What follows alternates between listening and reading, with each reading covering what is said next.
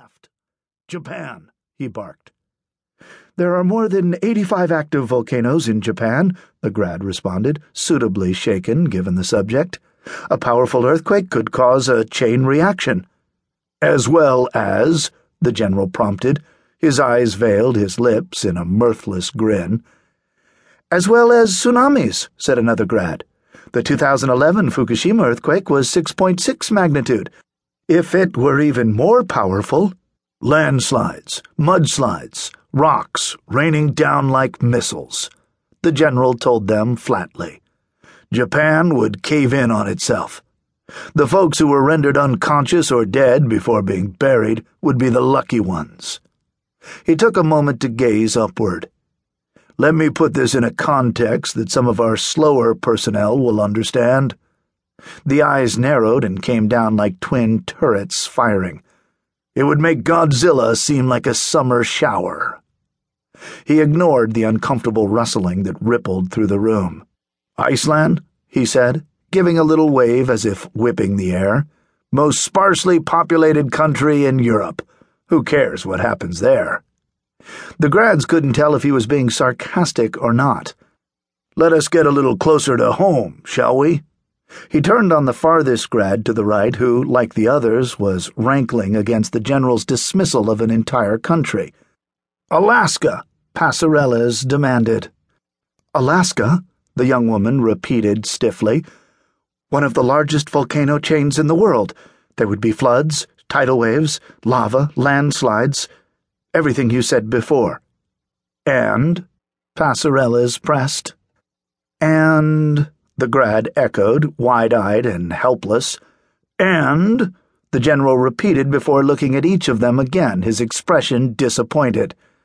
I told you, beyond your imaginations. He stared accusingly at Doc Malloy. Quite possibly beyond your education.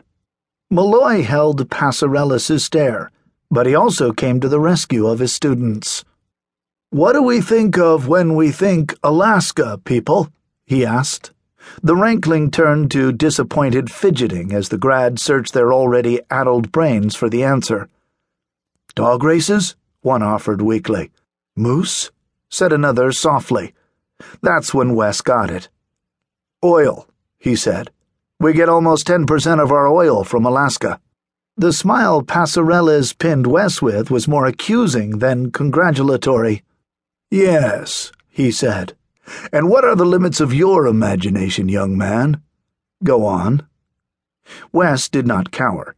He was the son of a college football coach. He felt that in this case, the signal calling had been left up to him.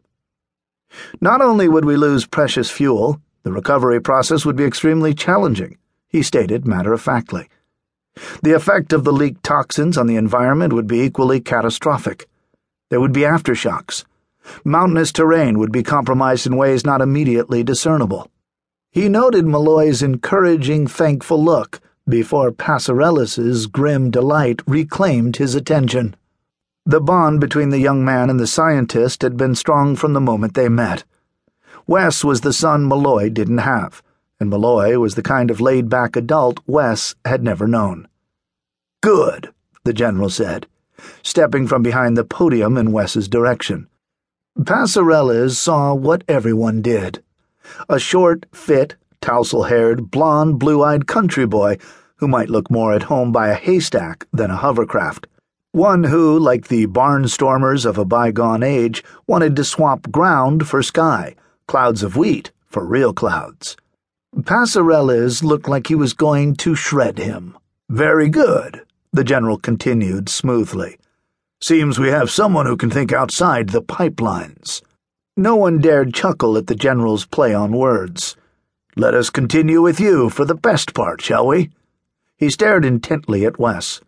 Region 9, he said with bleak relish, naming one of the Bureau's 10 regional centers. What will happen in Region 9? Wes came from Ventura County, which was well within the borders of FEMA's Region 9. Their headquarters in Oakland, California, was responsible for the rest of the state, as well as Arizona, Nevada, Hawaii, Guam, American Samoa, the Commonwealth of Northern Mariana Islands, the Republic of the Marshall Islands,